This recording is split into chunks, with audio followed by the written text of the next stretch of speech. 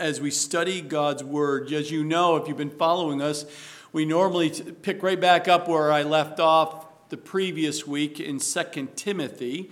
But because of today, we're going to take a special message out of Isaiah. So if you have your Bibles, please turn to Isaiah chapter 55. It's in the Old Testament, chapter 55. We'll be just covering 13 verses today.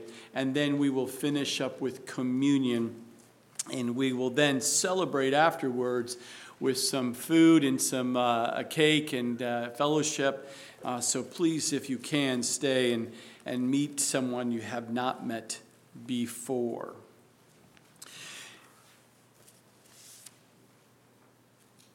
Ten years ago,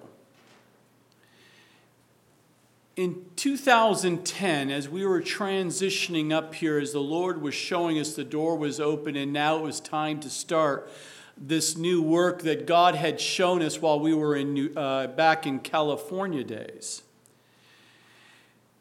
That at that point, one of the questions you somewhat ask as a pastor is, Lord, why New York? Hawaii sounded nice, somewhere warmer climate would be nice, but we knew without a doubt that God was showing us we were to come and start a new work in Watertown, New York. The next question is what is it, Lord, that you want us to do in that community, in that surrounding area? And He gave me and showed me a graph that I found on the internet while we were looking up Watertown and the things about Watertown. And one of the things that came up in our search was religious following or adherence in 2010. It was a new poll that was taken by the government or by the surrounding government census kind of a thing. And we found Jefferson County, New York. And when I looked at that, it showed this graph, and the very first thing I noticed at the top was that when you looked at the population of 116,594 people in Jefferson County at that time in 2010, it showed that those who took that poll and did those surveillance found that 66% of the population in 2010 said that they did not follow any religion whatsoever. That Catholic was 18.2% of the population. 8.7% was mainline Protestant, Methodist, Lutheran, the denominationals. There was 4.2% were declared as evangelical Protestants, such as ourselves, independent churches. 2.7% was other. That would capture those who follow Wicca, witchcraft, and other types of religions. And then there was the Orthodox. Orthodox Jew accounted for 0.1% of the population.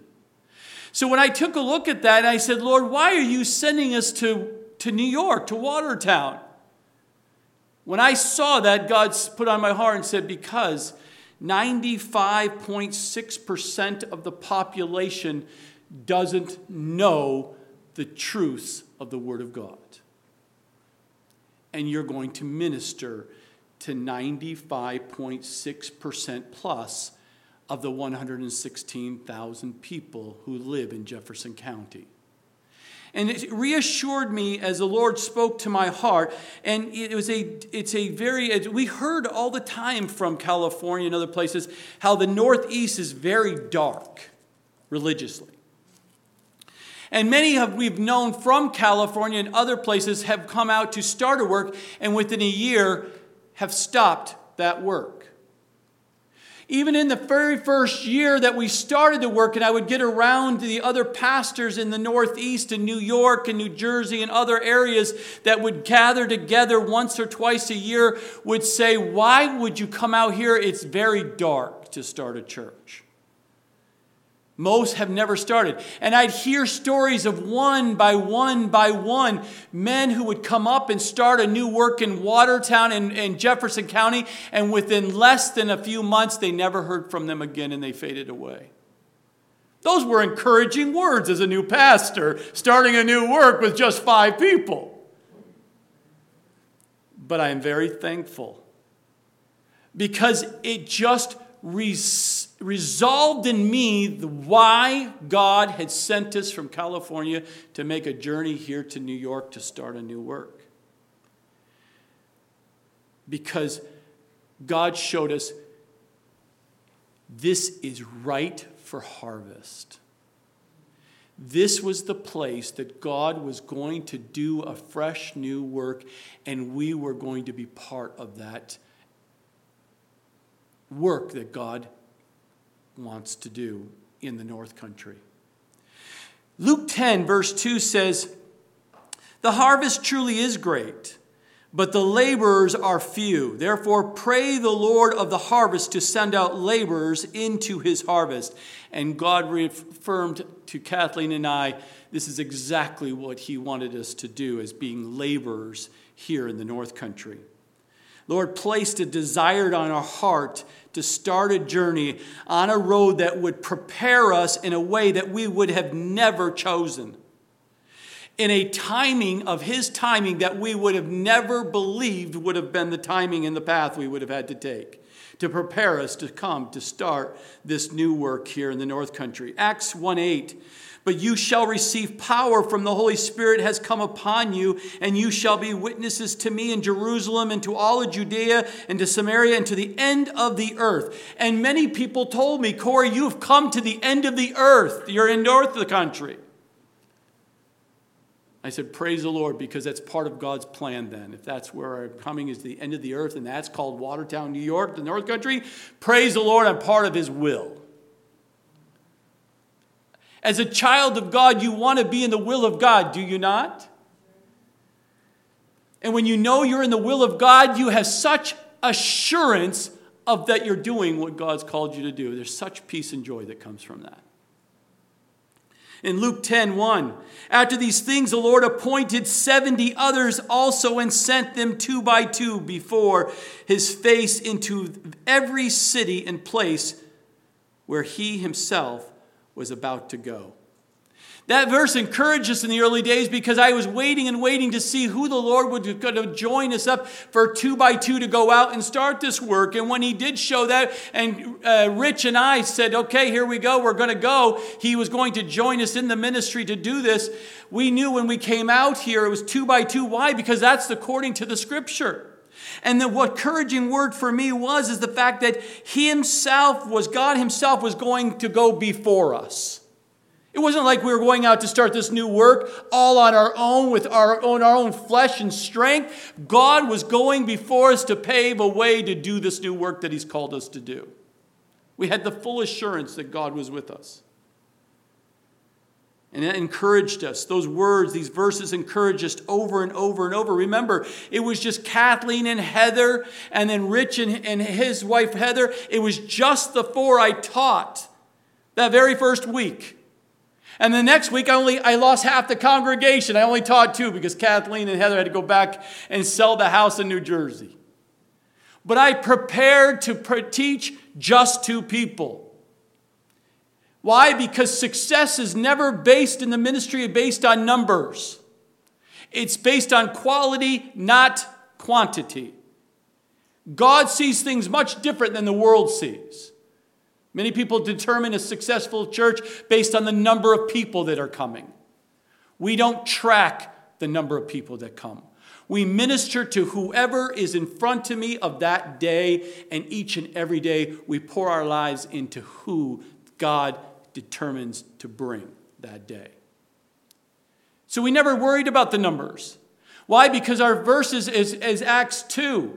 Acts 2:42, especially Acts 2:47. "Praise God, and having favor with all the people, and the Lord added to the church daily those who were being saved." We knew if we were out there sowing and watering and just harvesting, God would add to the church if he wants to bless this church body. We just said we're to be faithful in what God's called us to do. And we never looked up. We just kept plowing. And all of a sudden it went from 4 people that I was ministering to. Then I was teaching a family of 4 who then left less than 30 days later because the military all of a sudden had an unexpected move within 30 days. But within those 30 days, they were so moved by the word of God that they told 10 families. And those 10 families started coming with all the children. Do you know the average number of children that a military family has? What a blessing. We went from just adults to having a children's ministry. So we had to ask the Ramada to give us another room just to put the kids in. But here was the interesting part, my brothers and sisters, that you missed out on. We would sit in a Ramada, and here comes down through the hallway all these women with their children in tow, and no men.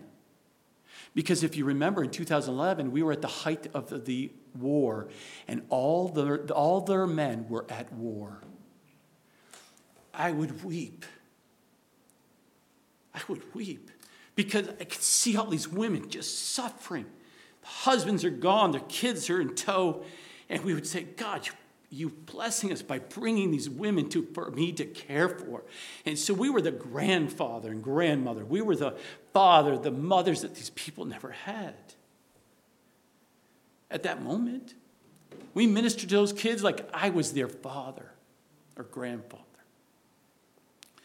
We ministered to those women. We would go, and you saw the pictures and the things. We would go to Sackett's Harbor afterwards. We'd sit in the park, and we would play with the kids because the dads weren't there. We'd listen to the music, and we'd listen to the ladies, and these ladies would pepper me with questions because they didn't have husbands to talk to about the things of God and the struggles that they were dealing with. And we'd sit there for hours. Boy, that was a beautiful time. But God faithfully just kept bringing people. And we just kept ministering. And let God do the work. That's why I love Psalm 150. Verses 1 through 6. Praise the Lord. Praise God in his sanctuary. Praise him in his mighty fulfillment. Praise him for his mighty acts. Praise him according to his excellent greatness. Praise him with the sound of the trumpet. Praise him with the flute and harp. Praise him with the timbrel and dance. Praise him with stringed instruments and flutes. Praise him with loud cymbals. Praise him with clashing cymbals. Let everything that has breath praise the Lord. Praise the Lord. In Matthew 16, verse 18, I also say to you that you are Peter, and on this rock I will build my church, and the gates of Hades shall not prevail against it. I did not care how dark the North Country was in the eyes of people. All that mattered to me is that God says I love those people, and they need to hear the word of God just as much as the Bible Belt. And you're going to go pour your life into those people, and whoever I bring, just be faithful. Because just like you at the end, don't you want to hear when you're in the presence of the Lord in heaven, when you're absent from this body, to hear, well done, good and faithful servant, enter into the joy of the Lord? Do you not want to hear that, my brothers and sisters? I do. We see in Isaiah chapter 55, encouraging words for us, for those who are Gentiles. That would be you and I. Unless there's someone here who is Jewish roots. This is speaking to you as well here, but to the Gentiles. And we see in the Old Testament that the prophet Isaiah depicts the changes God makes in the lives of those who turn from their sins, their wicked way, and trust the Savior. And when we look at the scripture, the servant here is Jesus Christ, who died not only for the sins of Israel that we see back in Isaiah 53 verse 8, but Isaiah says God not only died for you, the Jewish people, but he also died for the entire world, the Gentiles as well. That also that the sins of the whole world could be forgiven. We see that in John chapter 1 verse 29 and 1 John chapter 4 verse 14. And Isaiah makes it clear throughout this book that the Gentiles are included in God's plan of salvation. And what Isaiah and other prophets did not know at that time was that believing Jews and believing Gentiles would one day be united in Jesus Christ. And we see that clear message in the book of Ephesians, chapter 3, verses 1 through 12. And so we will see here in this chapter 55 that God gives the Gentiles an invitation to what? To come to Jesus, to come to the Messiah, to come to God, verses 1 through 5. Not only for you to come, but then you to seek him with all of your heart and mind, soul, and strength. We see it simply clearly message here in verses 6 through 13. And if you want to later today, continue in chapter 56, verses 1 through 8, because after you come to God and you seek him, you are to worship him. An invitation to come to the Lord. God invites every single person that he's created. God creates people in need to come to him. By coming, they indicate they will trust in him and him alone and rely on him for their lives, for eternal life, for salvation. And they agree that they want to know him on a personal level and to be obedient to his word. Now we see here the very first thing in verses 1 through 2. Let us read that. Oh, everyone who thirsts, come to the waters. And you who have no money, come, buy and eat. Yes, come, buy wine and milk without money and without price. Verse 2, why do you spend money for what is not bread, or your wages on what does not satisfy? Listen carefully to me and eat what is good, and let your soul delight itself in abundance.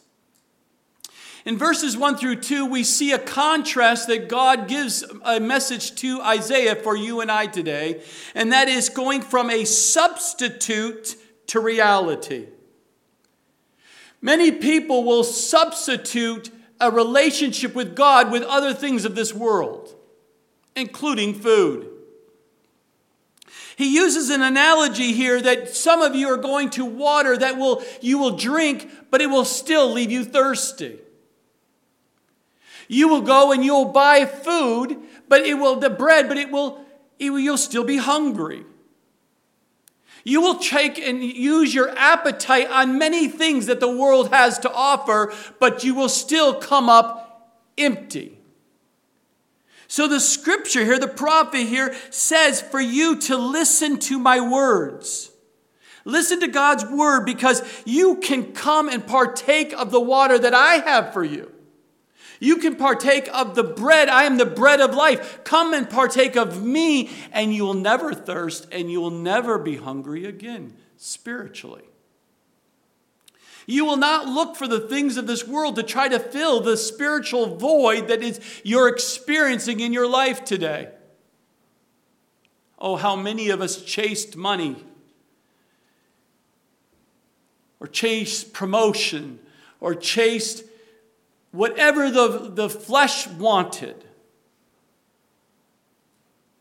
But at the end of it, after you got it, you still were empty. The lost sinner is bankrupt because he spends all he has for what he cannot satisfy his soul. And when you hear God's word and you obey God's word, you start to enjoy the water of life that God gives you and the bread of life that he gives you. And it only found, that water of life, that bread of life is only found in a personal relationship with Jesus Christ. He continues here in verses 3 through 5, and he gives another contrast between death and life. Listen here in verse 3. Incline your ear and come to me. Hear, and your soul shall live. And I will make an everlasting covenant with you, an everlasting agreement with you. God is making an agreement with you personally. The sure mercies of David. He gives David as an example of how he was merciful on King David's life. In verse 4, indeed, I have given him as a witness to the people, a leader, a commander for the people. Surely you shall call a nation and you do not know. And nations who do not know you shall run to you because of the Lord your God and the Holy One of Israel, for he has glorified you. In these verses 3 through 5, we see God is showing how you are living in a dead life. There's no eternal life. Apart from God, you have no life, we see in the scripture. Regardless of what you think and feel, it doesn't matter. It only matters what God says. He created you.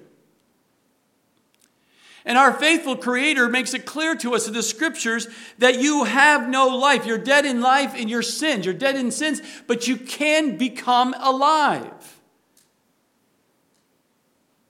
And when you compare verse 3 with John 5, verse 24, and I'll read it for you. Most assuredly I say to you, he who hears my word and believes in him who sent me has everlasting life, and shall not come into judgment, but has passed from death into life. Have you? Have you surrendered your life in the hands of your Savior, Jesus Christ, the Messiah, God himself, and receive eternal life? I pray you have asked that. All you have to do is come to him and ask for eternal life, to be forgiven of your sins, and he will forgive you. Why? Because he loves you. That's why. You can't do anything for it. You can't earn it. It's a free gift, and he loves you. And he wants to set you free from your bondage of sin and give you everlasting life. That is a loving and good God, a merciful God, a God of grace. Do you know him personally? And you do. You know and understand what those words mean, because you're not going to be judged. No longer will you be judged. You are now passing from death into life. Jesus is the fulfillment of the covenant that God made to David back in 1,000 years prior. We see in 2 Samuel chapter 7 and Acts chapter 13, verse 34.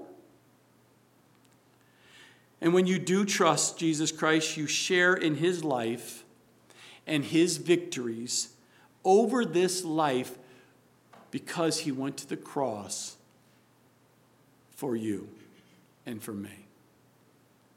He took your penalty on his body, on his life. Because, why? Because God loves you. Regardless of how you feel, he loves you. Now in verse 6 and 7, we see the next contrast of a changed, transformed life from guilt to pardon. You're guilty to a point you've been pardoned and set free. Where does it say in verse 6 and 7? Seek the Lord while he may be found. That's a very important verse, right? Part of the verse there. Call upon him while he is near. Let the wicked forsake his way, and the unrighteous man his thoughts. Let him return to the Lord, and he will have mercy on him and to our God, for he will abundantly pardon. What a beautiful promise for you and I when we were a sinner and apart from God and we wanted nothing to do with God. That he would love us so much that he says, even though you want nothing to do with me, or you only want some kind of religious experience, but an arm's distance away, it doesn't change my love for you.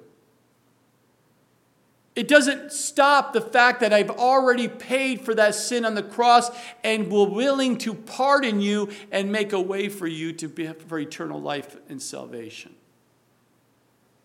It's still there for you. It's a free gift. Are you willing to accept him still?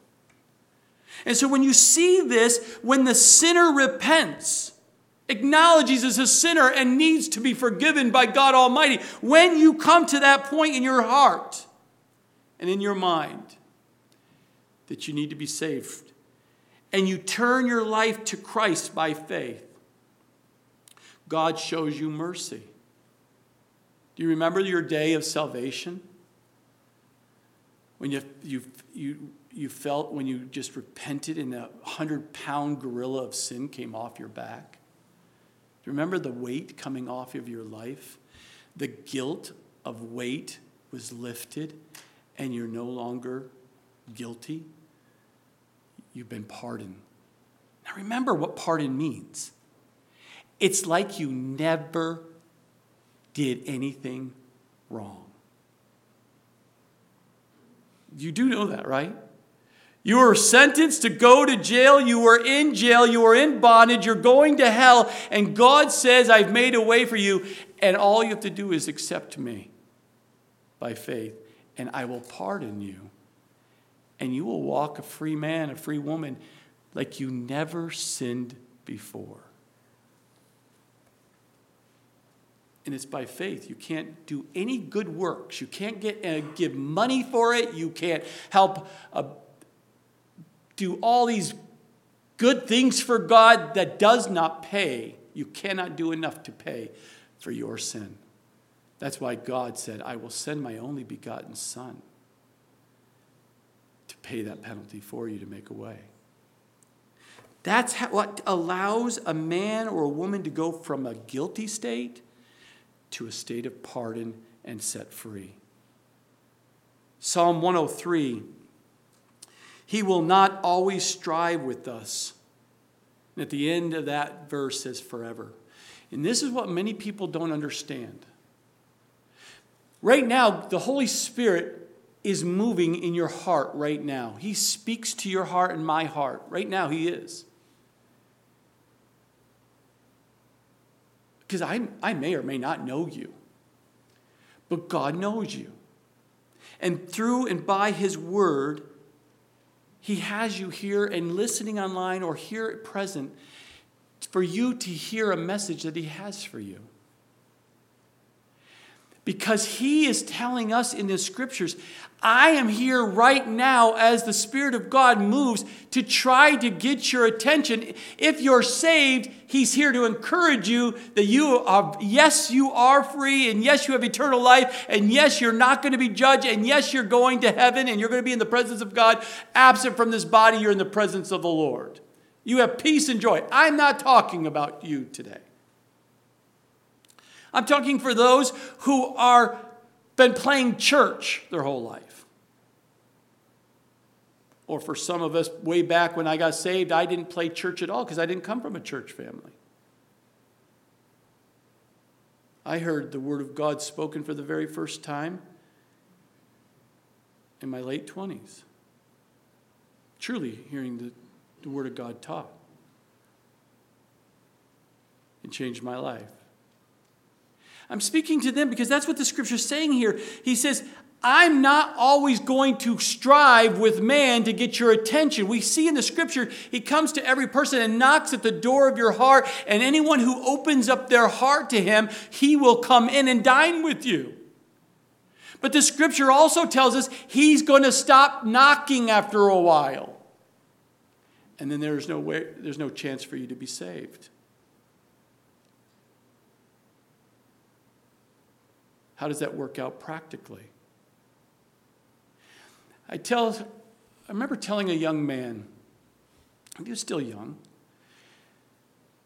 When I say young, anyone in the 20s are young to me, At this point in my life, everyone seems to be younger. But he was just coming out of the teenage life, thinking he knows everything, right? Dad knows nothing. Mom and dad knows nothing. He knows everything. I said, how many times have you heard that Jesus loves you and wants you to surrender your life to him? Oh, Pastor, a couple of times.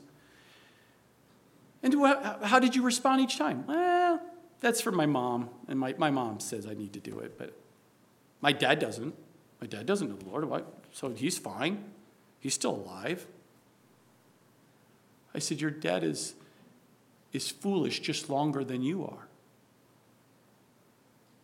He's just been a fool longer than you are. That's the only difference between you and your dad.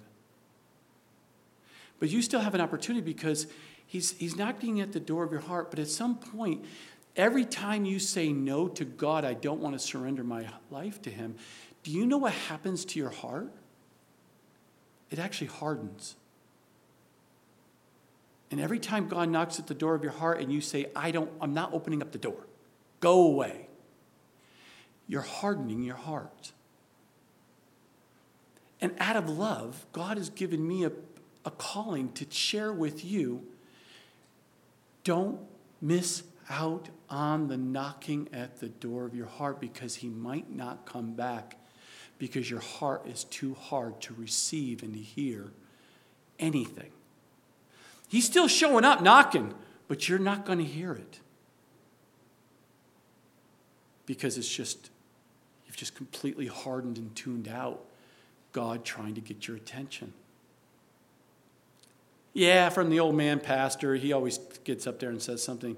But I'm telling you, God loves you so much. If you don't want to hear it from me, I assure you he sent someone else, maybe a friend or a complete stranger in your normal walk of day. He is showing you himself to you. And I want to encourage you because as we see in the scripture, you can get from guilty to pardon. You can get from bondage to freedom if you would just recognize that God is trying to set you free from the guilt that is such a weight upon you, and it's having an effect of your mind and your soul. He continues here in verses 8 through 11, and he takes another contrast between fear and certainty, because so many people live in fear today. Fear of everything, from fear of COVID to fear of death to fear of loss of money and loss of stuff and loss of their health. I mean, it goes on and on and on. It can place such a weight on people. But we see in the scripture, it says in verse 8, God says, "For my thoughts are not your thoughts, nor are your ways my ways, says the Lord. For as the heavens are higher than the earth, so are my ways higher than your ways, and my thoughts than your thoughts. For as the rain comes down and the snow from the heaven." I'll pause right there for a minute for some of you. Snow is not from the fallen world. This is part of God's plan, right? Snow is part of the deal. So praying to have no snow. God says snow is good as part of his plan. Just as a side note for some of you. But for as the rain comes down and the snow from heaven, and do not return there. They don't go back up. But the water the earth, and make it bring forth and bud, that it may give seed to the sower and bread to the eater. I'll pause there for a minute. God brings rain for us. He brings snow for us to water the land so it will bud and crops will grow so that you can turn around and bring about seed, which then the sower can then make bread for you to eat, to be able to live. It's a good thing. God designed it. But now he brings the contrast and he takes that illustration and makes it a spiritual application. Look in verse 11. "So shall my word," God's word, "be that goes forth from my mouth," from heaven, and it shall not return to me void, but it shall accomplish what I please, and it shall prosper in the thing for which I sent it. God takes his word, which I am reading to you right now. He uses a vessel that I'm shocked to, trust me, that God uses me to teach the word of God. Trust me. But he uses people to teach and for you to open up the Bible to actually read God's word from heaven.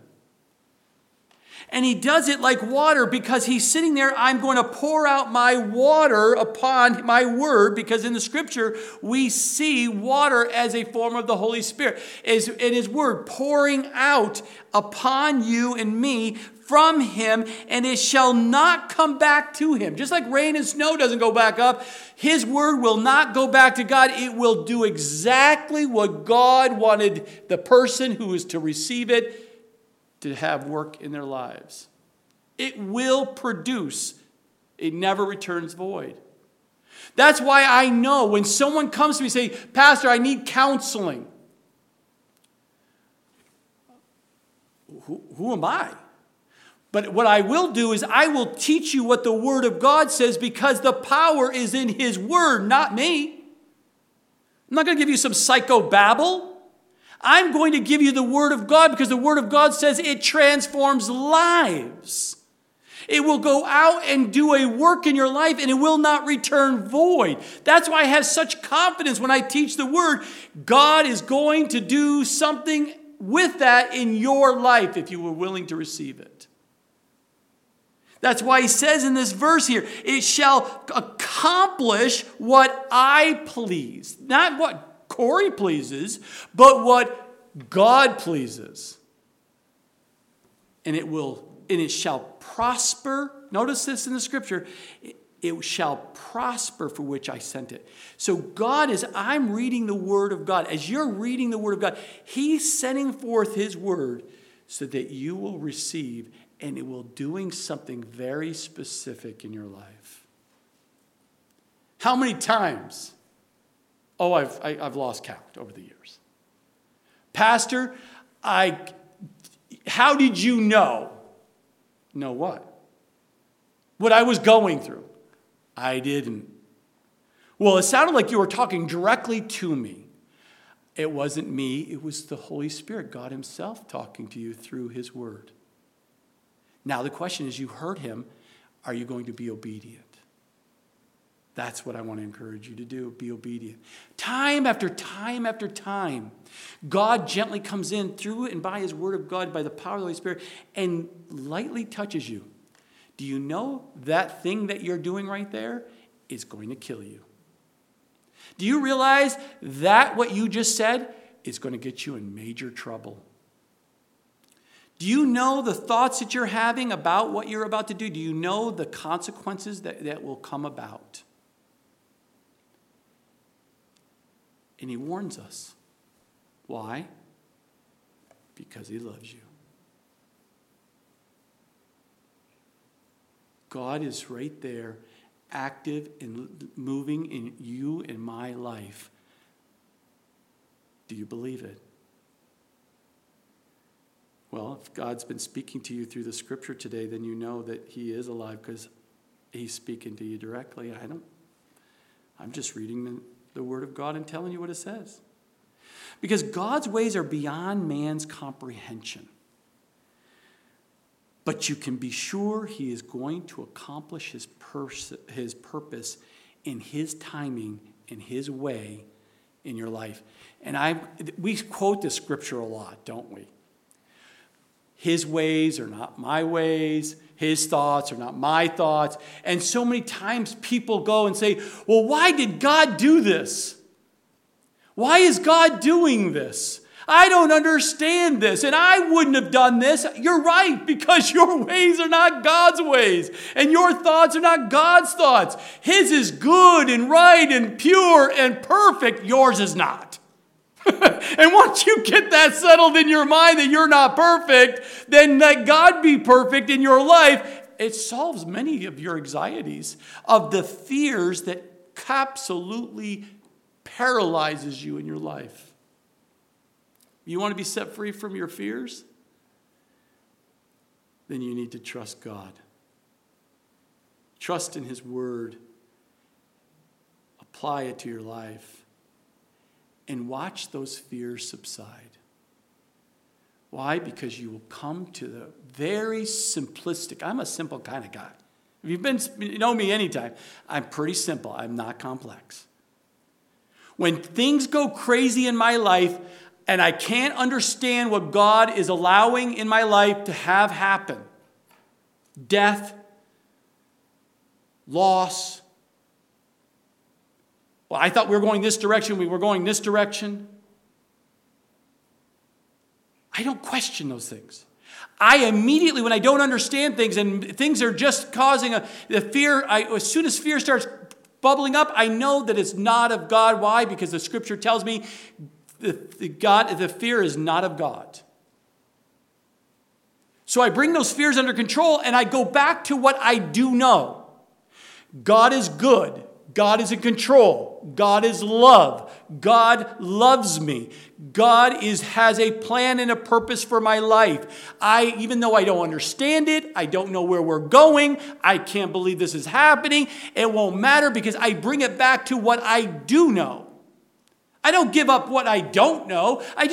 Whatever, Lord, you're in control of my life. And if today's the day you take me home into heaven, praise the Lord because everything is solved.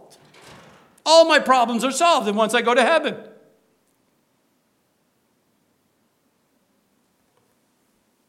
But I want to encourage you, my brothers and sisters.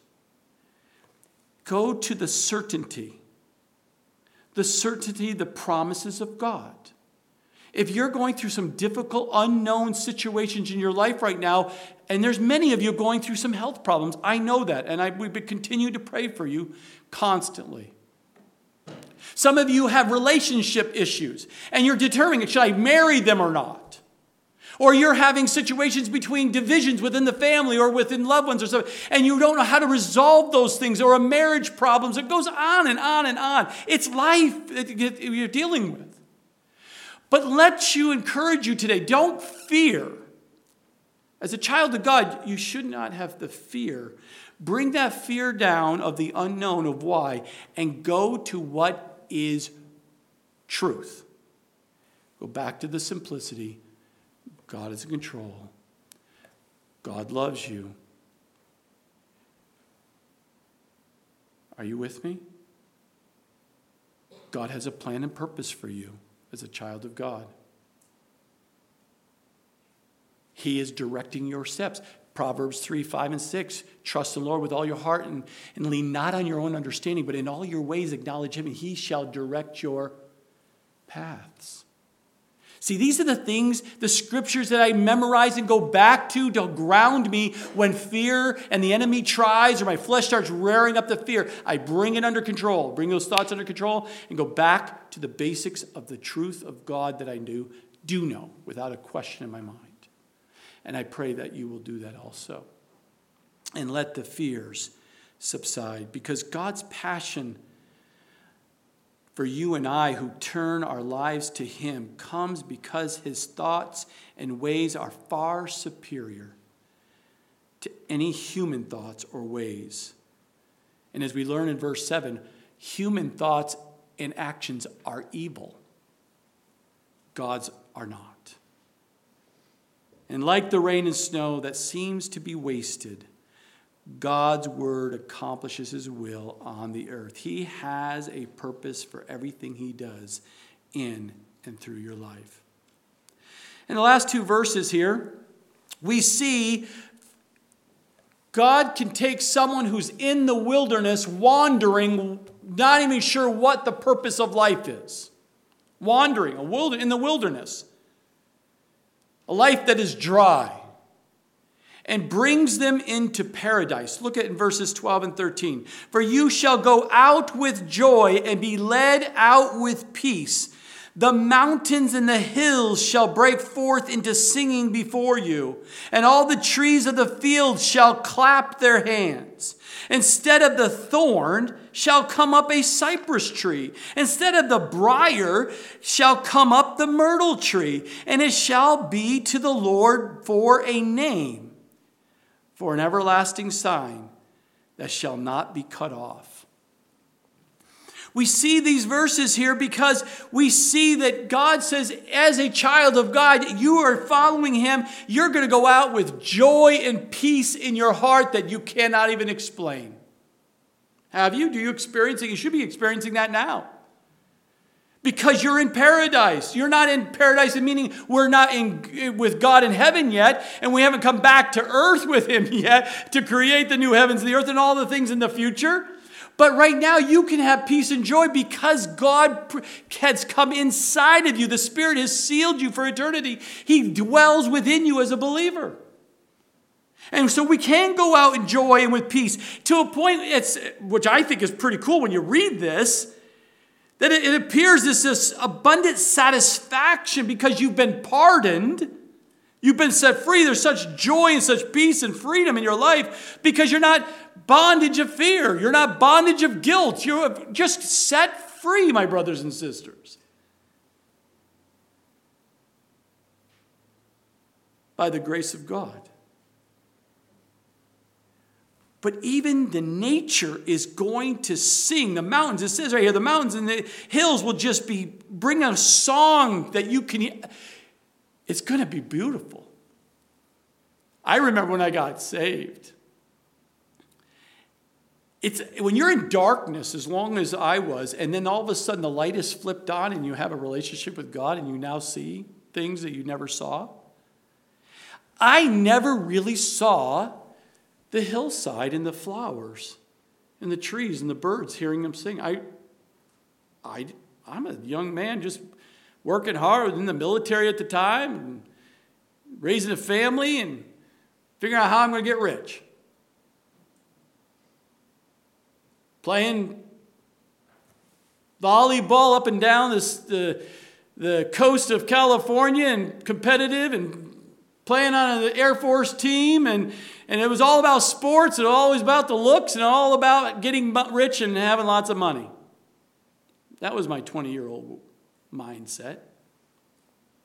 And then the Lord flipped the switch on, and then all of a sudden I started seeing, the more I thought about myself, the more miserable I became, and all of a sudden when he flipped the switch on, it wasn't about me anymore.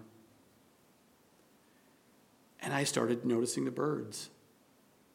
I started noticing the colors and the hillsides, God's creation.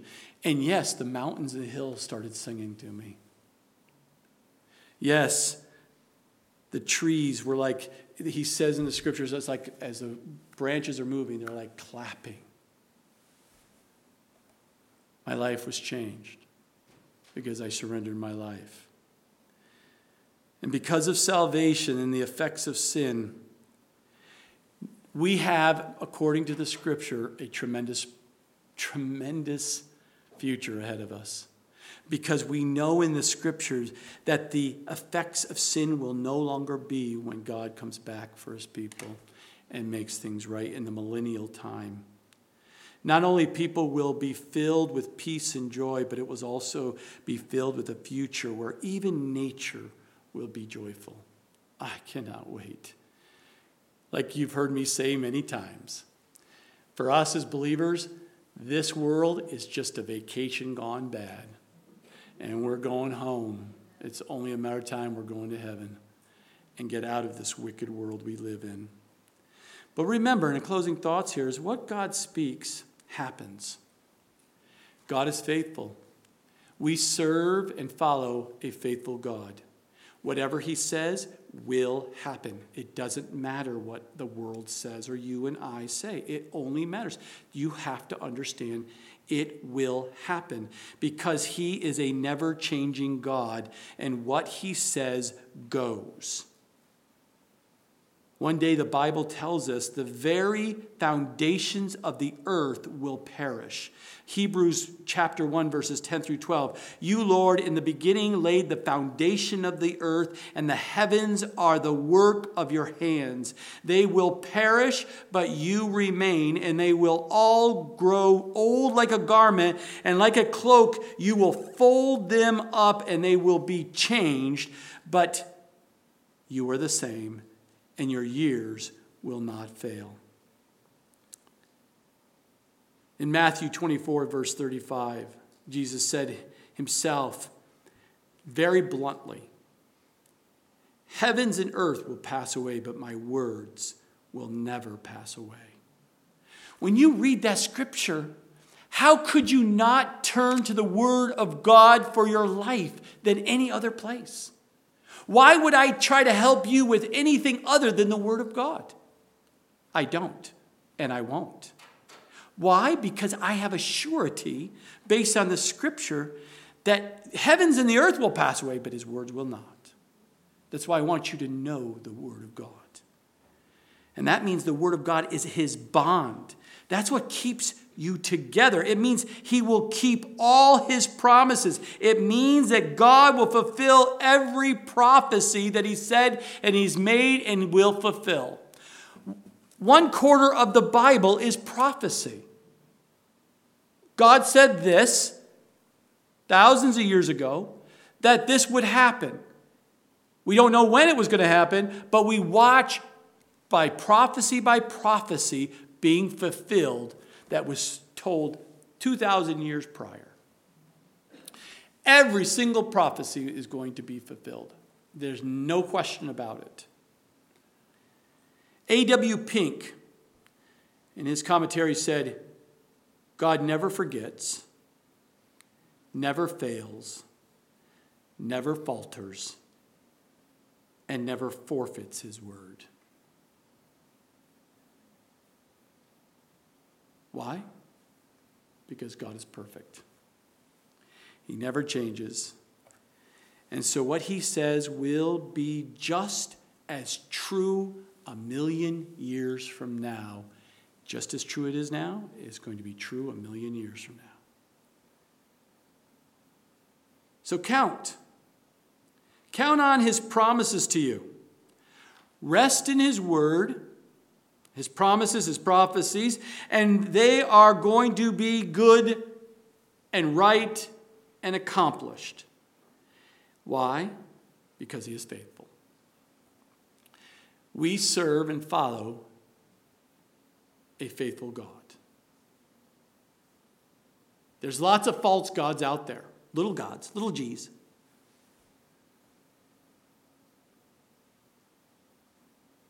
Lots of false religions.